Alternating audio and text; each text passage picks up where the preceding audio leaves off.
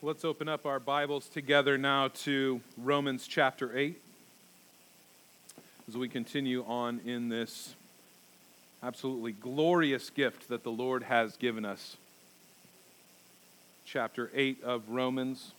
We're going to be looking this morning at just verse 18. We looked at just verse 17 last week. This week, just verse 18. Next week, we are going to tackle more verses than just one. But there's so much glory here. There's so many riches that it would be a shame to not dive in as deep as we can. And so as we read the Word of God together this morning, I want to back us up and just start from verse 14. Give us a little bit of a running start into our verse for this morning. So hear the word of the Lord now together. Romans chapter 8, verse 14. For all who are led by the Spirit of God are sons of God. For you did not receive the spirit of slavery to fall back into fear, but you have received the spirit of adoption as sons, by whom we cry, Abba, Father. The Spirit himself bears witness with our spirit that we are children of God, and if children, then heirs. Heirs of God, fellow heirs with Christ, provided that we suffer with him, in order that we may also be glorified with him. For I consider that the sufferings of this present time are not worth comparing to the glory that is to be revealed in us. Let's pray together. Almighty God, thank you for your living supernatural word. Lord, this precious and perfect gift that you have given to us, through your word we come to know our God. Through your word we hear your voice. By your Spirit's work, through your living word, we are transformed into the likeness of our Savior. And so I pray, Lord, that you would accomplish all of your good purposes among us today by your Spirit through your word.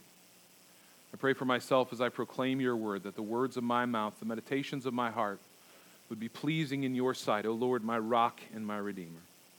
In Jesus' name, amen. Amen. Well, even as we shared together in our time of prayer, and we heard the prayer requests, and we start to make mental lists of all the people, even in our small church, that are in the hospital and are in serious situations, all of the grieving and the suffering that's going on around us in our lives. Each one of us has a wider network that is a part of our lives where we could come up with even bigger lists as we look at the world around us and we see the suffering that's going on around the world. The truth is, we all know this far too well, that there is much, much suffering in this world. We've all experienced it because of sin's entrance into the world in the fall of Adam, as we learned about in our adult Sunday school class this morning. Just a little plug for that. 9 a.m. It's worth your time. But our world, because of sin entering into the world, our world in this fallen state is filled with misery. We live in a world that is filled with misery, and so suffering is a universal part of the human experience. In fact, we could say it's a major part of the human experience. Even though that's true, that it's a major part of the human experience for everyone who lives in the world, that's what it's like to live in a world that has been infiltrated and twisted up by sin, it is so easy for people to question God when they suffer. It's even easy for believers to question God when we suffer, to question God. I know God is loving, I know God is superintending over all that he's made, but maybe he just doesn't love me. Maybe that's the issue. I'm the problem. Maybe there's something wrong with my faith that is making it so God's not coming through for me in the way I think he needs to. Well, how does a Christian get to thinking like that? One reason is there's a lot of bad teaching. There's a lot of bad teaching as it relates to suffering in the life of the Christian, to the extent that some don't realize that suffering is an expected part of the Christian experience. An expected part of the Christian's life is suffering. Conversion does not mean that all our problems are going to be removed. In fact, salvation is going to increase your problems a bit. You're going to have all the problems that the rest of mankind has as they live in this fallen, sinful, death-marked world. And you're also going to be swimming against the current of that world because you are now in Christ. Steve Lawson says this: believers face resistance in their Christian life every day.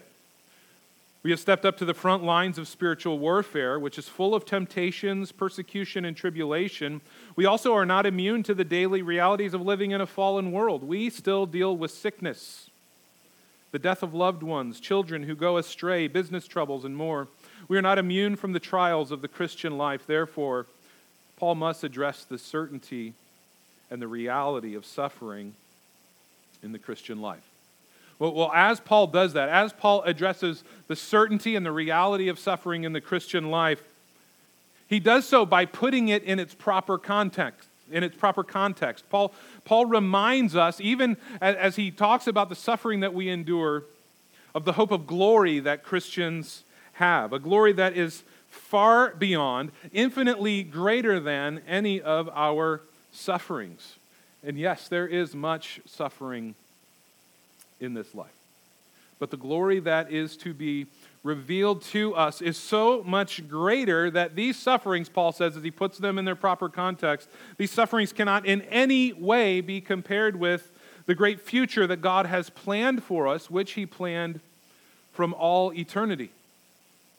Last week in verse 17, Paul talked about the fact that if we have been made into God's children, if through Christ we have been made God's sons and daughters, then we are inheriting heirs of God, fellow heirs with Christ. And it's that inheritance that drives Paul directly into making this statement in the end of verse 17, provided that we suffer with him in order that we might be glorified with him. I consider the sufferings of this present time not worth comparing to the glory that's to be revealed in us. It's this thinking about the inheritance that we have as the sons of God, what it is that we receive as our inheritance from him that leads Paul to say, this is how now we understand our sufferings. We're not suffering on our own. We're not suffering out there alone, dealing with it by ourselves. We're fellow sufferers with Christ because we are fellow heirs with Christ. And so for God's children, suffering marks the way to glory, provided that you suffer with him, that you would also be glorified with him. Suffering with Christ proves that we are the children of God. Dr. Martin Lloyd-Jones said this on this passage: if you are suffering as a Christian and because you are a Christian, it's one of the surest proofs you can ever have of the fact that you're a child of God.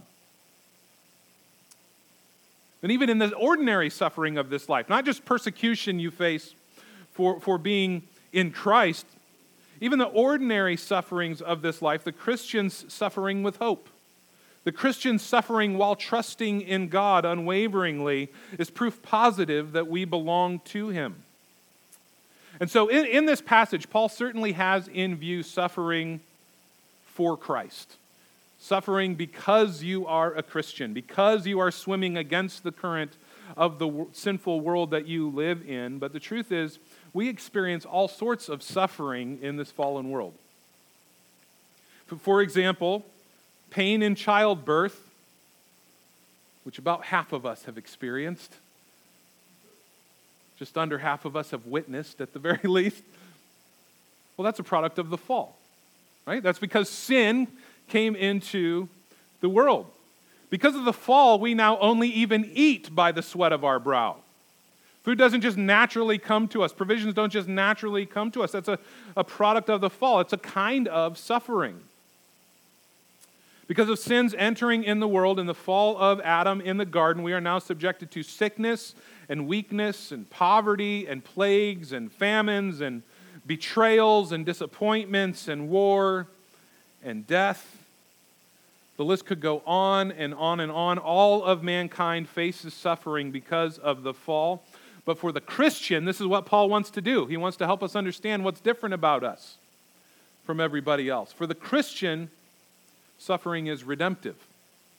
That's the difference. For the Christian, suffering is redemption. When Christians suffer, our affliction is not meaningless. There's nothing meaningless that ever happens to us or comes into our life. All of our suffering has purpose behind it. All of our suffering has meaning behind it. Our afflictions, Paul's going to say this here in maybe the most famous verse in chapter 8, verse 28. We know that for those who love God, all things work together for good. What this means is this. Our afflictions are working for our good too. Our afflictions are conforming us to the likeness of Christ. That's the context of Paul's statement there in verse 28. Those whom he foreknew, he also predestined to be conformed to the likeness of Christ. That's how we know that all things are working for our good. And so for the Christian, that's what our suffering is doing. It's working. It's at work for our good. God is at work in it. Reading the broader context, again, of chapter 8, verse 28. We know that for those who love God, all things work together for good, for those who are called according to his purpose. For those whom he foreknew, he also predestined to be conformed to the image of his Son, in order that he might be the firstborn among many brothers. That's God's purpose from all eternity for you, Christian. It's to make you holy. It's to conform you, to shape you into the likeness of Christ. In Ephesians chapter 1, verse 4, Paul says, he chose us in him before the foundation of the world that we should be holy and blameless before him. He says then in chapter 5 of Ephesians, verse 25, that Jesus Christ loved the church and gave himself up for her, that he might sanctify her, having cleansed her by the washing of water with the word, so that he might present the church to himself in splendor, without spot or wrinkle or any such thing, that she might be holy and without blemish. This is God's purpose for you, Christian, in saving you. It was to make you holy, to purify you. It's his purpose in all that he's doing, and to that end, God is working in our suffering for our good on a number of fronts. Suffering is productive. Suffering results in something.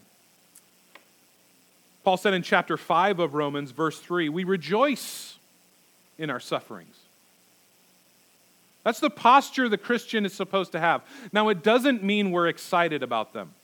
We shared a number of prayer requests this morning, none of which I'm excited about.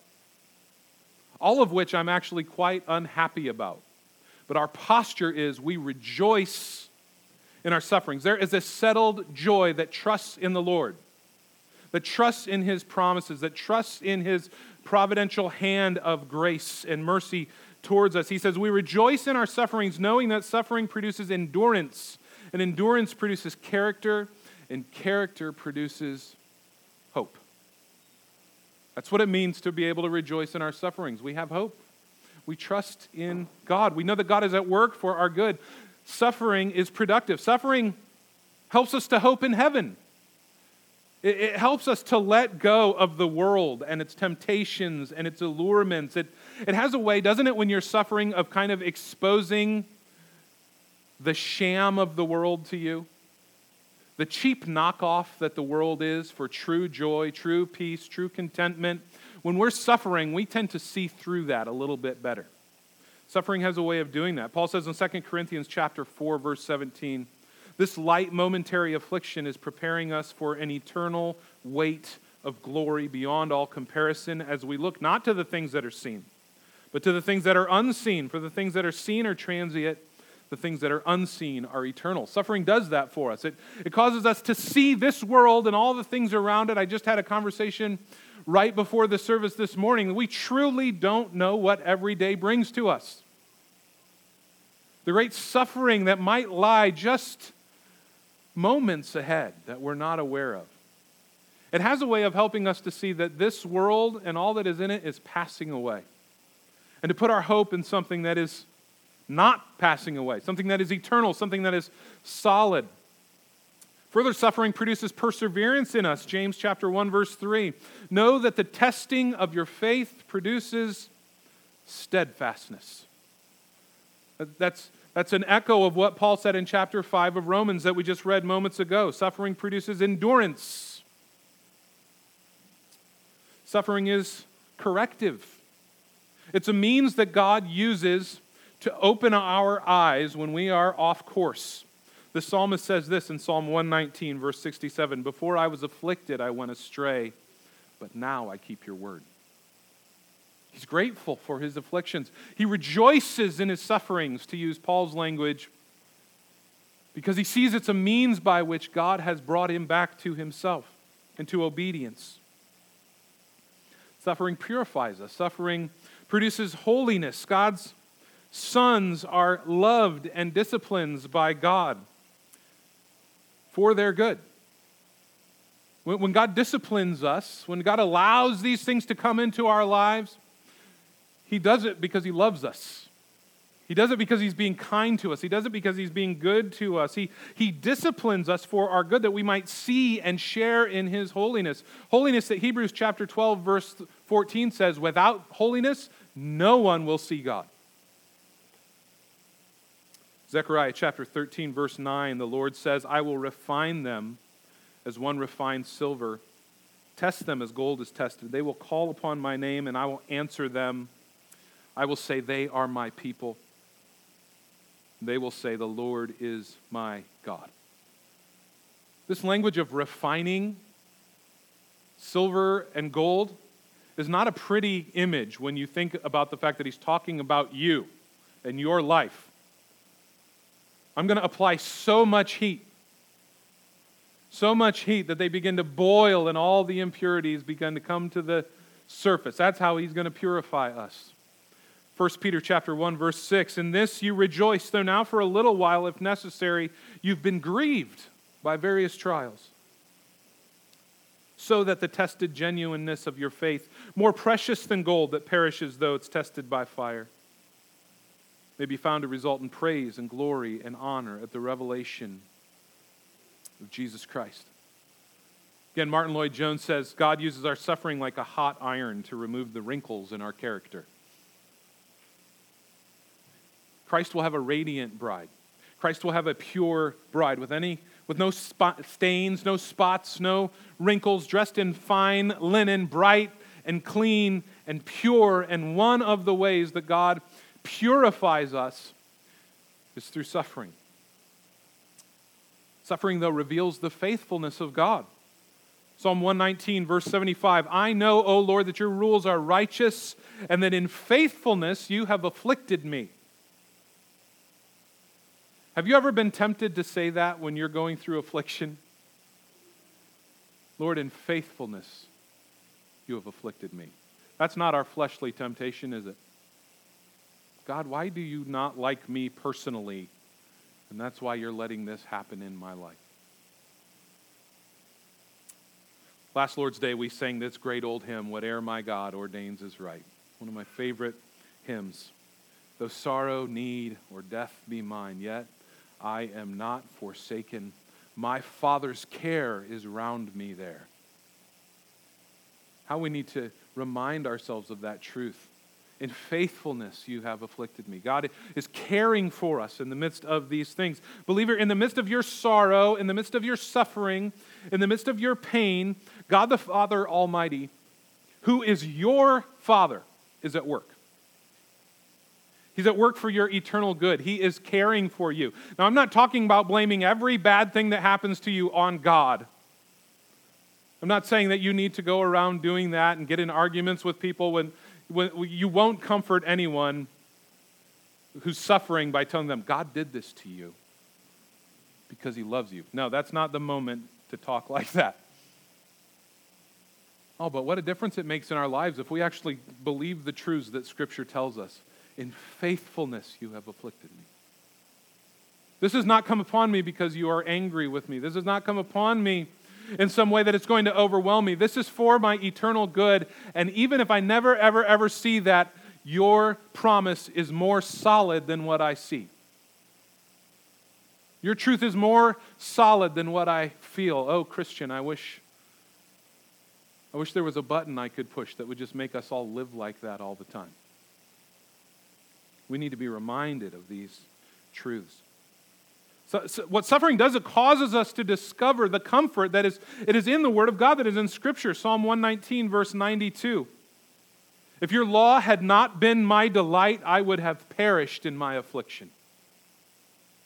So the same psalmist, who just less than 20 verses earlier said, in faithfulness you've afflicted me, he said, if I hadn't delighted in your word, it would have killed me, though.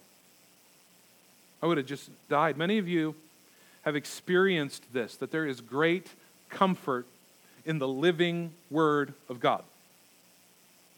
I've never sat by the bedside of a dying person and had them ask me, "You like Civil War history, could you recite the Gettysburg Address for me now in this moment?"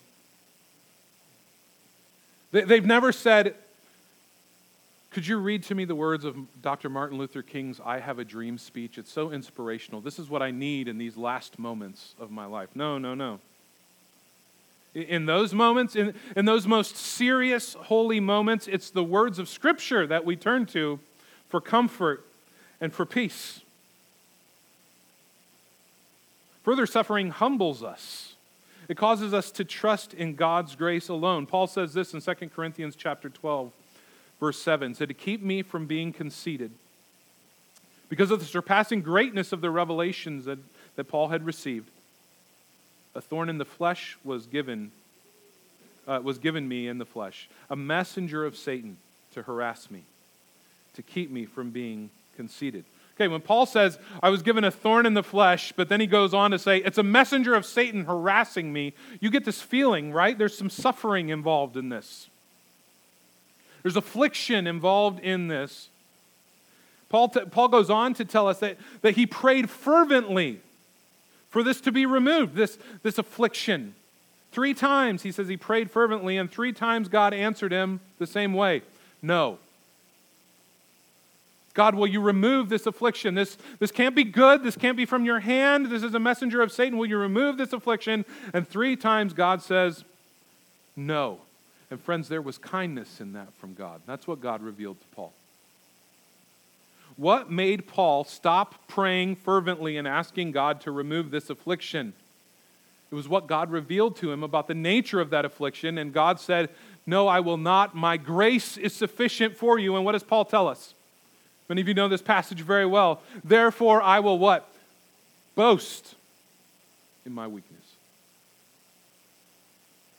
This is what suffering does. Paul's suffering safeguarded him from being arrogant. And Paul says, instead of boasting in myself, instead of boasting in my knowledge and my reputation and this glorious revelation that I have received from the Lord, I will boast in my weakness. I will boast in my need.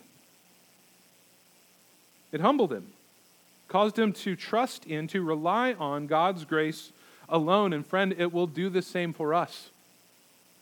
It will do the same for us if we have the same mind that Paul had. Suffering then prepares us for glory.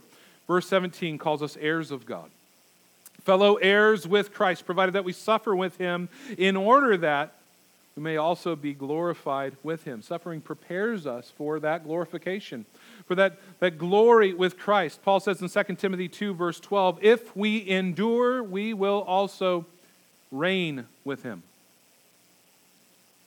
So this is why believers are called to rejoice in our sufferings. It's not that we enjoy what's happening to us. We don't enjoy what's happening to us. It's not that we're so thankful to have it. And this is going exactly the way I would have planned it all out for myself. No, it's not what it means. We rejoice because we trust God. We know that he will not bring a single thing into our life that is not for our good eternally. Knowing that even this suffering right now is going to prepare me for glory. We can rejoice in our sufferings if we live our lives in eager anticipation of entering into the glory promised to us by God himself. That's how we can rejoice in our sufferings. But it's only those who are in Christ that have that hope. It's only those who are in Christ who have this solid hope. Those who refuse to bow their knee to King Jesus have no hope. They are separated from God. They don't have promises from God that their suffering is redemptive. It's not. It's only those who are in Christ that have this hope, this promise from God. This life of suffering is the best life the unbeliever is ever going to have. Think about that. Look at the world around you and the suffering in it. It's as good as it's going to get eternally for the unbeliever. Unbelievers suffer in this life just like all the rest of mankind does, but what they don't know is that greater suffering has been prepared for them and is waiting for them. They're objects of wrath, set apart for destruction, the Bible says, and they will suffer greatly forever in hell. The suffering of this life is just a foretaste. It's just a shadow. But believers are objects of mercy, set apart for glory. The glory that awaits us is immeasurably greater than any good thing that happens in this life, too. Any good thing in this life is only a shadow. It's just a taste. There's immeasurable, infinite glory awaiting us. So Paul says in verse 18, that was all introduction. We're doing great. It's a beautiful day. Enjoy it through the windows. It'll be dark by the time we're out of here. Now, Paul says in verse 18, some of you are like, we think he might be serious. That's the bad part of this. I consider that the sufferings of this present time are not worth comparing with the glory that is to be revealed to us. This word "for" here, logizomai, it's a mathematical calculation. It's a logical conclusion. Paul says, I have applied my mind to the study of the gospel, and the logical result of these gospel truths that I have been studying and meditating on is the suffering of this life is not worth comparing to the glory that's going to be revealed to us. Just a note about this word, logizomai, it is. It's a word of thinking. It's a word of reason. Christian, you are not called to shallow, effortless, thoughtless faith. You're called to think. You're called to reason. You're called to meditate on truth.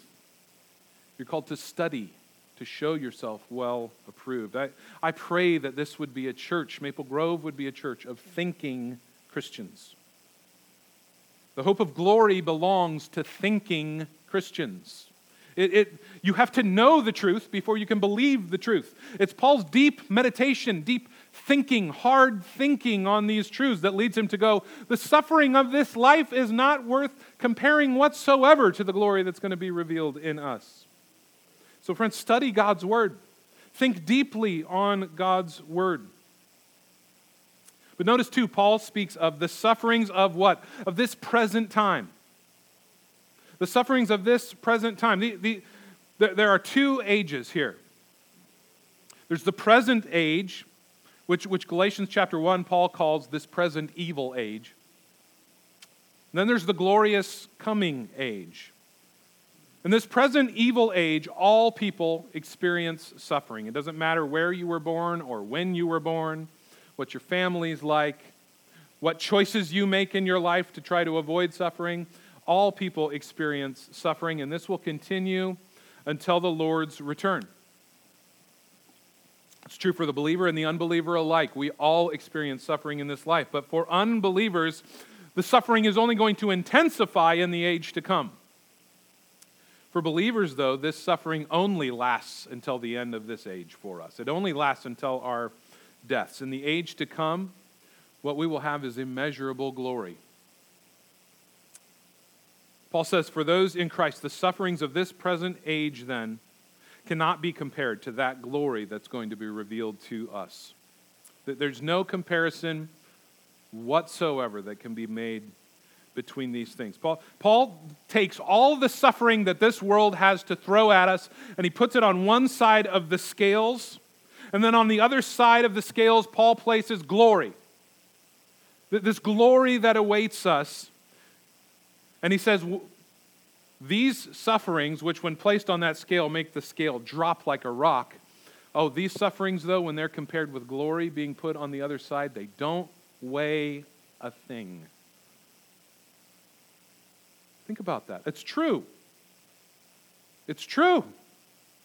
Paul says it here in Scripture, which means God says it. It's true.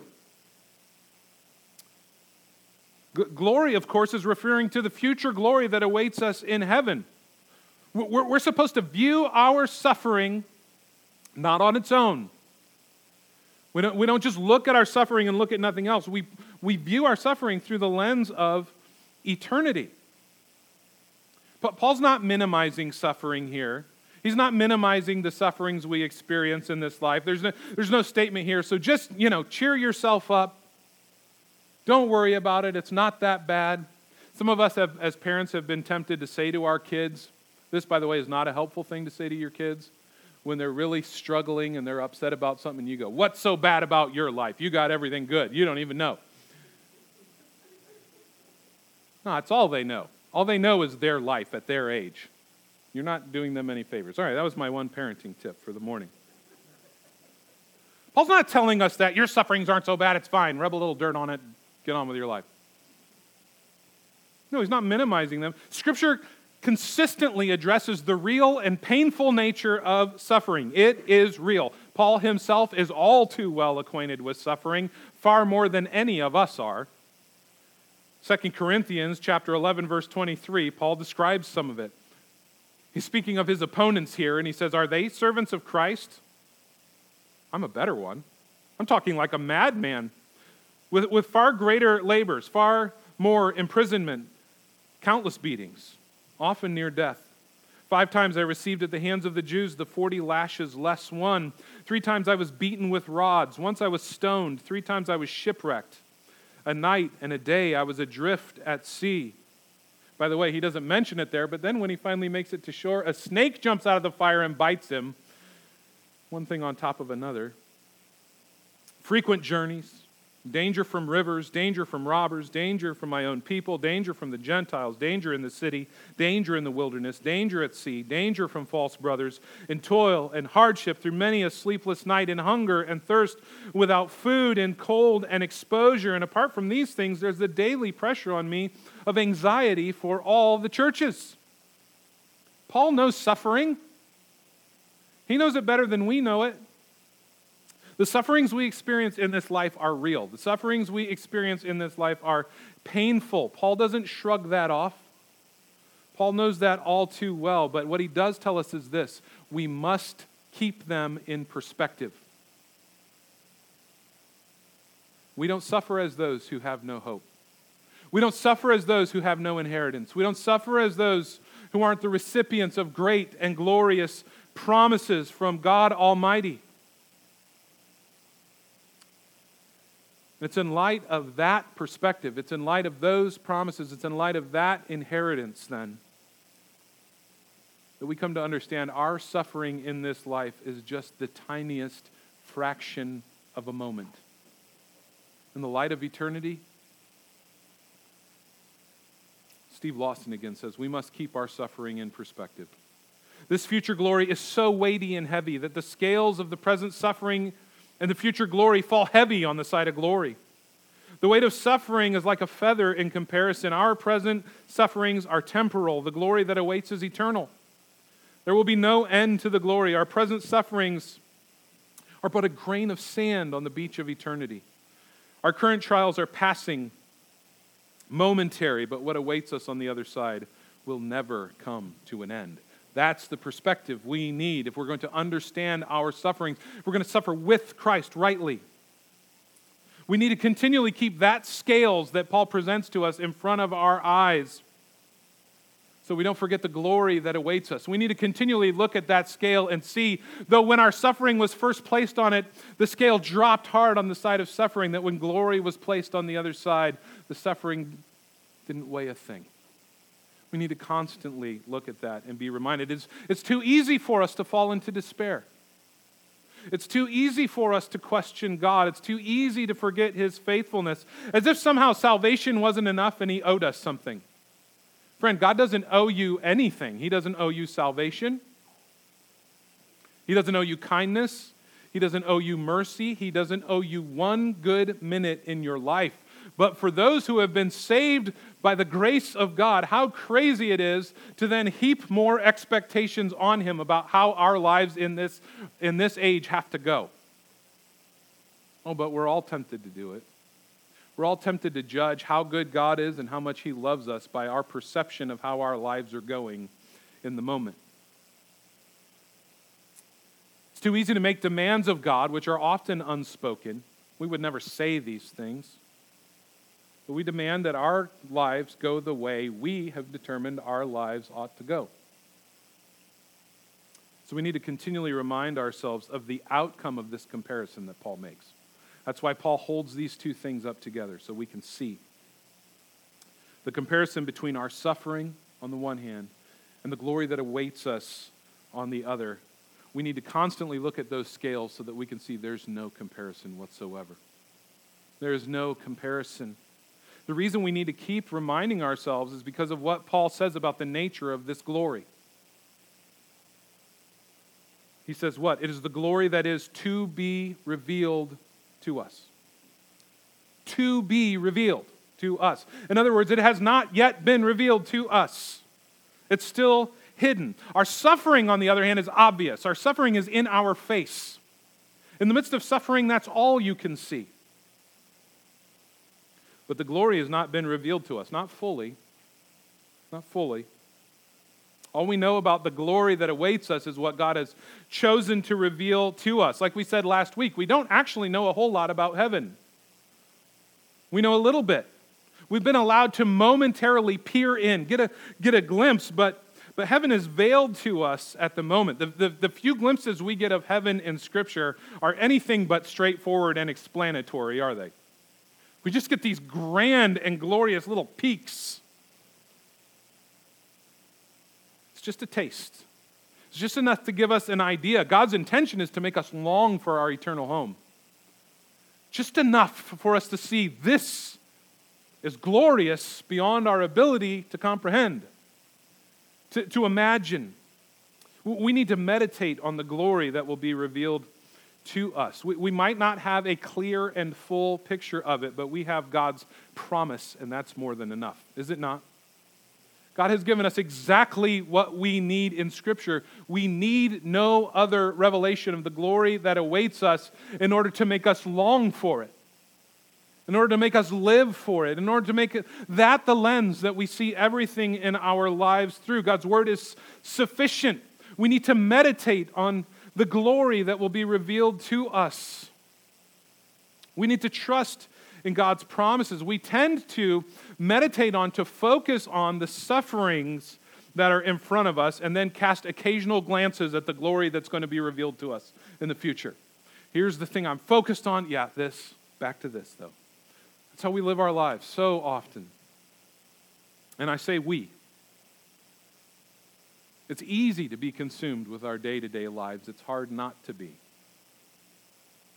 All the more when we're facing trials, all the more when we're facing suffering. We are tempted in those moments to let our emotions dominate us, but we are meant to fix our eyes on the promise of eternal glory, to trust the rock-solid promises of God that can never be shaken instead of our own feelings and understandings, which are shaken every time the ground underneath our feet quakes a little bit. Our understanding, our feelings are such fickle things. Oh, we're called to trust in the promises of God. Martin Lloyd-Jones, one more time. Hope is the measure of true Christianity, which is through and through otherworldly. Pseudo-Christianity always looks chiefly at this world. Popular Christianity is entirely this worldly and is not interested in the other world, but true Christianity has its eye mainly on the world which is to come. It's not primarily concerned even with deliverance from hell and punishment and the things that trouble and worry us. That reality belongs to the past. True Christianity sets its affections on the things which are above and not on the things which are on earth. It's that which says, along with the Apostle Paul in 2 Corinthians chapter 4, we fix our eyes not on what is seen, but what is unseen. For what is seen is temporary, what is unseen is eternal. So that's what Paul's saying here. This isn't the power of positive thinking we're talking about. Look on the bright side. Look for that silver lining in that dark cloud. It's not what Paul's saying. He's not talking about being optimistic. Paul's already told us the Holy Spirit of God dwells in us if we have been saved by Him. And it's this Holy Spirit who points us towards our home in glory. He is constantly fixing our eyes where Christ is. In chapter 15 of Romans, which we'll get to in some 7 years, Paul says this in verse 13, "May the God of hope fill you with all joy and peace in believing, so that by the power of the Holy Spirit you may abound in hope." This is what Paul's talking about. He's not talking about revving ourselves up. He's not talking about thinking positively. He's talking about the Holy Spirit who dwells within us, who causes us to abound in this hope. He is our guarantee of God's promises. He releases into us the great hope of the glory of God. Beloved saints, glory is waiting for us. That's good news. The ultimate end of our salvation in Christ is not suffering. It's glorification. It's fellowship with Christ in glory. So friends, don't be surprised when suffering comes to you. I know some of you are enduring great suffering right now. If you're not enduring suffering right now, you probably already have, but you certainly will in the days to come. But in your suffering, do not doubt God's love for you. Don't be shaken and doubt God's power. Don't despair and doubt His care for you. Don't become bitter and accuse God of some sort of wrongdoing. Understand that God is at work in and through your sufferings. He is working for your good. He is working for your eternal joy. He is working to prepare you for a glory that is so eternally weighty that these momentary afflictions could not possibly compare. Believers, that's where our hope is found.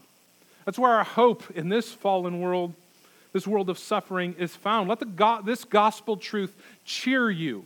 Let this gospel truth encourage your heart today. Jesus says in John chapter 16, verse 33 to His disciples, "In the world you will have trouble, but take heart, I have overcome the world." That's where hope is found. That's where strength to carry on is found. If you've not believed in the only Savior, the Lord Jesus Christ, if you've not bowed your knee before Him in humble submission, I call you now. I urge you to come to Him today. In fact, speaking as God's messenger, I command you to come to Him today. God commands us to repent. He doesn't beg us. Acts 17, verse 30 says God commands all people everywhere to repent. He commands. And He commands us in love. This is a loving command, this command to come to Him in repentance. He is ready. He is eager to receive the one who comes. If you will call on the name of the Lord, you will be saved. And the sure result of this great salvation is glory. That's the call. But it's not Him begging. It's not Him wringing His hands, hoping you'll just make the right choice. He commands you, come to Him. Bow your knee before Him. Saints, we need to do the same, don't we? To bow our knee before the lordship of Jesus Christ, to submit our lives, our understandings, our feelings before the lordship of Jesus Christ, and to say, I will stand on the truth of your word more than I stand on those other things. I will trust in you. And oh, if we would view our lives through the lens of this glorious inheritance that is ours in Christ, what a difference it would make. What a glorious difference it would make in us. That's my prayer for myself and for you as well. Let's pray together. Almighty God, thank you for your living word. Lord, the glories of your promises are astounding to us, truly. Things our eyes have not seen, our ears have not heard, our minds cannot conceive the greatness of that which you have prepared for those who love you. But Lord, by your Spirit, you give us this promise. You give us this glimpse. You give us this revelation. Lord, cause us to trust in you. By your Spirit who dwells within us, cause us to walk in this hope, to live in this hope, to have this hope. Lord, that we would live and die in the hope of the promise that we have in Christ. Lord, I do pray especially for any that are hearing my voice that don't know you. Lord, their hearts have been far from you. They have been rebellious. They have been running from you. I pray, Lord, in your mercy, by that same Spirit, that you would grant to them now, Lord, the gift of saving faith, the gift of repentance, that they would turn from sin and come to you, bow their knee before the Lordship of Jesus Christ. And Lord, as you would welcome them, as you've welcomed us, Lord, that you would welcome them to yourself, into this glorious inheritance that you've prepared for your sons and daughters. Pray for us as a church, Lord. Make us faithful. Make us faithful ambassadors of this kingdom, of this gospel, of this Savior, of you, our God and Father. Pray, Lord, that you be glorified in us and that you be glorified through us. In Jesus' name, amen.